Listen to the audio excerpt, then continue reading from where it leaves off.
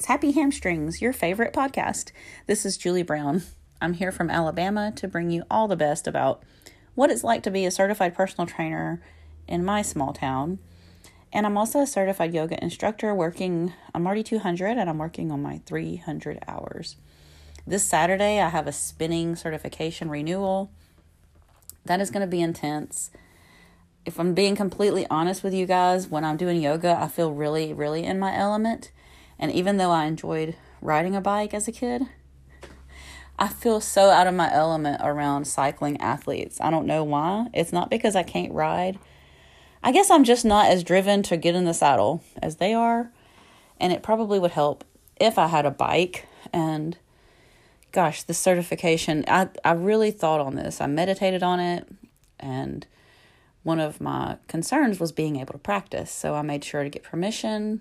Can I use the bikes if I need to practice? Because that's a big part to me of being a teacher, is being able to keep my legs conditioned to continue to teach the class, because a lot goes in. I know accepting this job before I even start doing this job. A trainer, any kind of fitness person that gets paid for just the class, they're not really just doing just the class. Like I can't just be a couch potato for 40, 50, 60 hours of my week and then expect to go in there and challenge athletes or young athletes or whatever, just who will be completely bored with my class.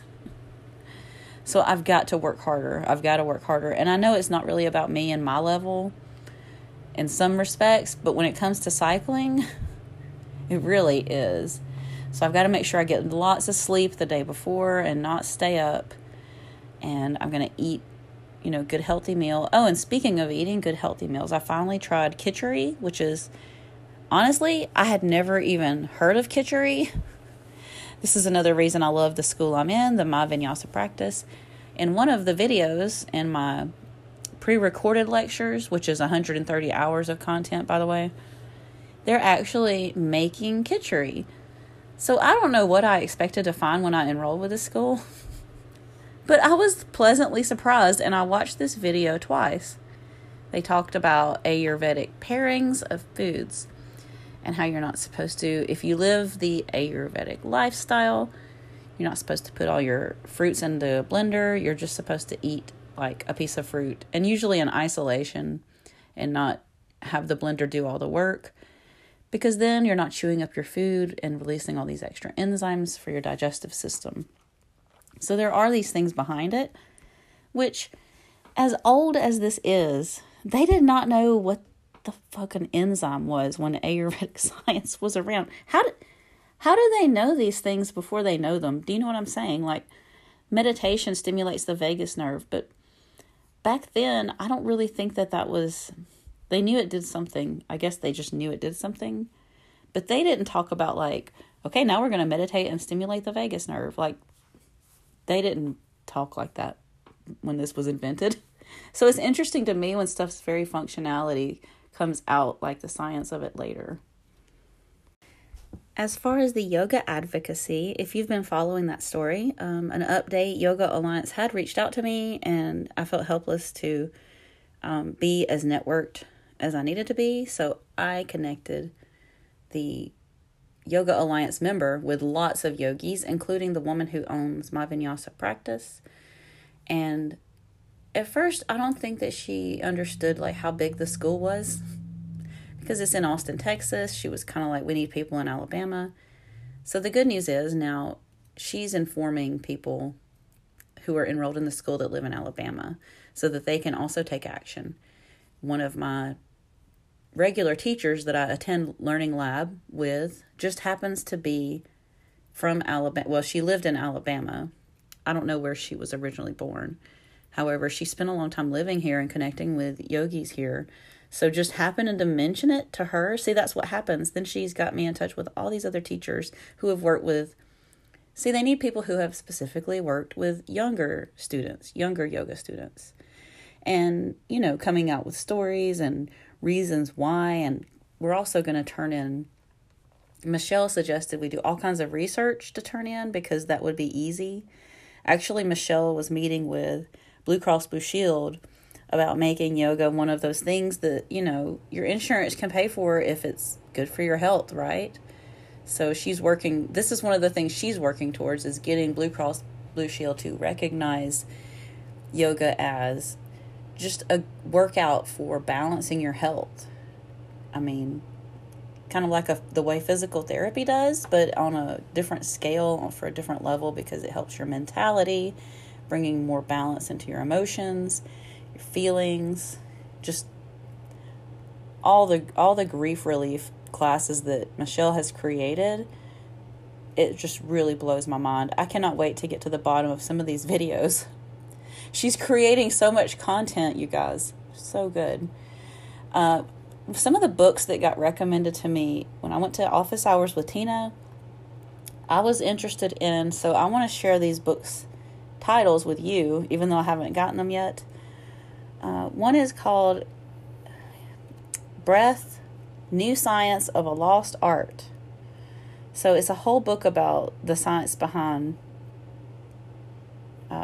just training your brain with your breath. And then there was the polyvagal flip chart. And then she also recommended Yoga for Grief Relief by Antonio Saucis.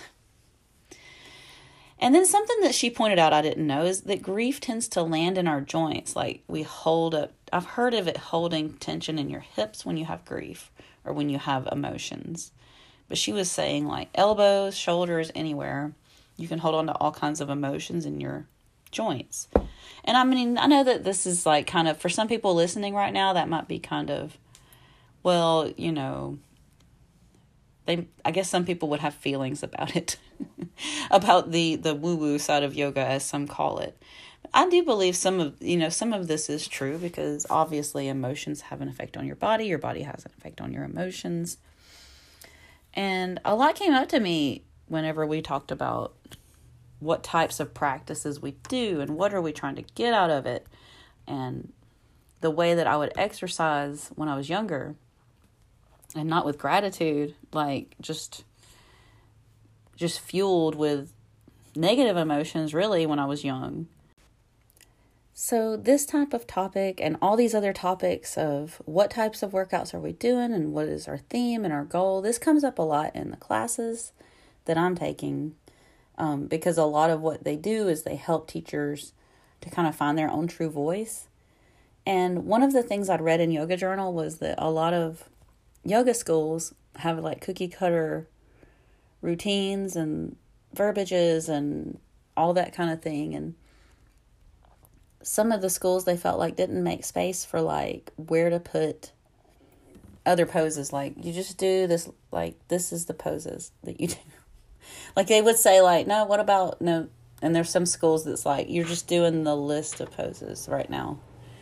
And they, so there's different schools with different types of ways. And I really like the way that MVP is. And I'm glad that I'm doing this for my 300 and you're allowed to just do whatever kind of yoga you want. And I had never done, as far as instructing, a yoga nidra. Actually, I had a lot of time to study it because I didn't want to teach it until I fully felt like that I understood it. And actually, it's something I can just do on this podcast because it can be audio only and you don't really have to like do anything. It's really like you flex your mental mind and you get to a certain state of your brainwaves abilities. So I waited a long time because when I first learned about this, I was like, this is confusing. And the fact that you're not doing anything, that was really hard for me because I'm like the power flow, like go teacher. So I finally did it. I put up a video on YouTube, and then I used my painting for an image. I meant to do it for early access, and then I did something really funny. I just accidentally set it to public. And I guess I didn't notice at first. And then I was like, I got really excited. I told my husband, I said, wow, it's already got views. Like, how did that happen? Like, I never, I never get like early views with Patreon only. I mean, I know they're just, they're busy.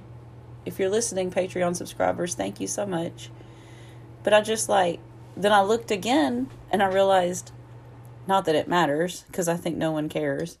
I was like, oh, I didn't set this one. I set this one public, not early access for Patreon subscribers. So if you're not always using YouTube or Patreon, I realize that some of my listeners might be going, what in the Sam hell are you talking about? I have a Patreon page, and for my subscribers, I give early access just a little early. And I know they just do it to support me because, I can see the numbers, right? I know that a lot of people don't even have the app. They're subscribing to subscribe, and then if they get the emails or whatever, how they've got it set, no big deal. None of it's polarizing. Nothing is negative. I'm just saying that I've still got a lot to learn about YouTube. I don't know what I'm doing. I'm trying to do it. I've meditated on being a technology nerd. It's just technology is not always working out for me. I'm finally doing it though. I did a couple more videos. Somewhere around the neighborhood of 6 hours of free yoga on my YouTube. If you want to go there. I don't have a lot of power yoga on there because that's kind of what I teach on the regular. And I find that putting out more gentle yoga would be more accessible for the public anyway. Because when I first got into power yoga, I did a whole bunch of sun salutations. And even though I was teaching step aerobics every single day, I thought I was going to die. I thought I was going to die right there in the park. The first time I did sun salutations with Maria, I remember just thinking, I'm just going to sweat to death. I'm just going to die. She's trying to kill me. Because I had done yoga in a more Pilates type setting, and I had not done sun salutations. And it was September, and it was warm. At the beginning of September, it's you might as well just have July and August around hanging out because September is freaking hot. September is also National Yoga Month. So I should do what Maria did. She would always offer up a very affordable package of daily yoga. All right, I'm finding balance. I haven't found it yet, but when I do find that balance, I'm going to make an episode and let you guys know first. Before anybody knows. You guys are going to know first that I found balance. I'm working on it. I'm just changing up my schedule. I'm just journaling. I really highly recommend that you journal your goals because right now all of our goals are ever changing. I've also got one more thing to talk about. That's body image, because it's really the body shaming and body loathing. It's a universal problem for a lot of people. And I found this statistic and I'm going to share it with you, and I'll tell you the reference that also says at the top of the page, body shaming and body loathing is a universal problem. And the website is exrx.net. And it's a featured article. They have a lot of different psychology articles here. And there's references at the bottom. I'm not going to go into all the research references for this particular statistic. It says that 53%, that's more than half, of 13-year-old American girls aren't happy with their bodies. 53% of 13-year-old girls in America not happy with their bodies. This number grows to 78% by the time they're 17 years old. This statistic is so scary to me. That means so much for our future, right? Because what are we if we are not confident? With no self-confidence, what are we going to build from that? What can you build on a negative image of yourself? It goes on to say that teenage girls are 12 times more likely to die from eating disorders. 30 million in the U.S. alone have eating disorders. Eating disorders have the highest mortality rate of any mental illness.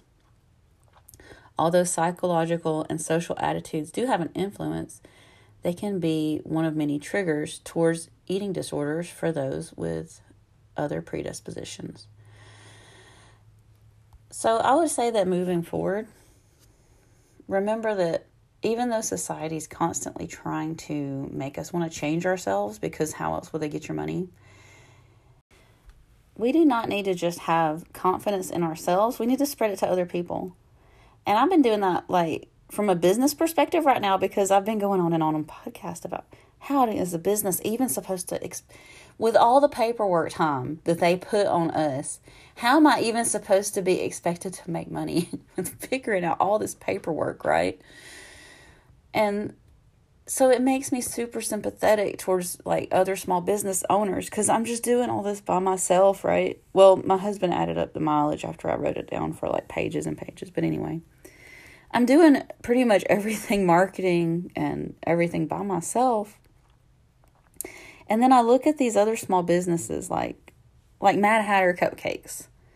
And I'm like, man, their food is like, they do so much for what they do. Like, they could just be a basic cupcake shop, but no, they're like above and beyond cupcakes. I took a few to my husband's work. This is a true story, by the way. One of his coworkers that kind of lives far away, he took some home because I got a few extra cupcakes. And he took some home to share with his kids and his wife. Well, his daughter, who claims to love this other cupcake shop but never finishes a whole cupcake, she asked for a second one. And he has a hard time to encourage her to eat. Now, I don't know, this is not related to the eating disorder, okay? I don't know this family that well, so I'm not saying that this is related. This is a completely different topic. Now I'm on to business support, okay? I don't know the situation. I just know that she won't finish a whole cupcake, and he really wants her to eat. He wants her to eat more. So he's like, where is this cupcake shop at? Because she will not even eat a whole cupcake from her favorite bakery, which is in the middle of Birmingham or something. And I had to tell Mad Hatters the good news, like, hey, you got somebody to eat a whole cupcake that would not even finish one. And now the dad wants to come and get her some cupcakes when, special occasion. They said that made their heart so happy to hear that, a young lady who would hardly eat was just able to eat a whole cupcake, and then she wanted another one. Like, why not give encouraging news? Another good example was the bakery. I took some bakery goods to my sister, and she got really excited and texted me back, like, all kinds of stuff of excitement, and I sent them a screenshot of her reply. I didn't send like her information. I just sent like, OMG, I have been craving, and then she even typoed their name. She was so excited to get the scone. So yeah, if you get like, and they're just like so excited to hear that when I send them the text, they're just so excited to hear their food brought joy, or whatever their business is brought joy. If you spread the love to the business, now they have motivation to go on and fill out these, like, excuse my language, fuck tons of paperwork to just file the taxes and pay taxes on things we've already paid taxes on. And then pay tax on it again. And then get some food and go pay some more tax when we go buy food. By the way, Alabama, you know that some places, they don't have taxes on their grocery stores. Food for thought. It's time for some progressive change, not just bringing in the yoga. Let's get that grocery store tax off there. Have a wonderful day. Be happy, be healed, be free. Talk through things. Message your friends. Check on your folks. And namaste.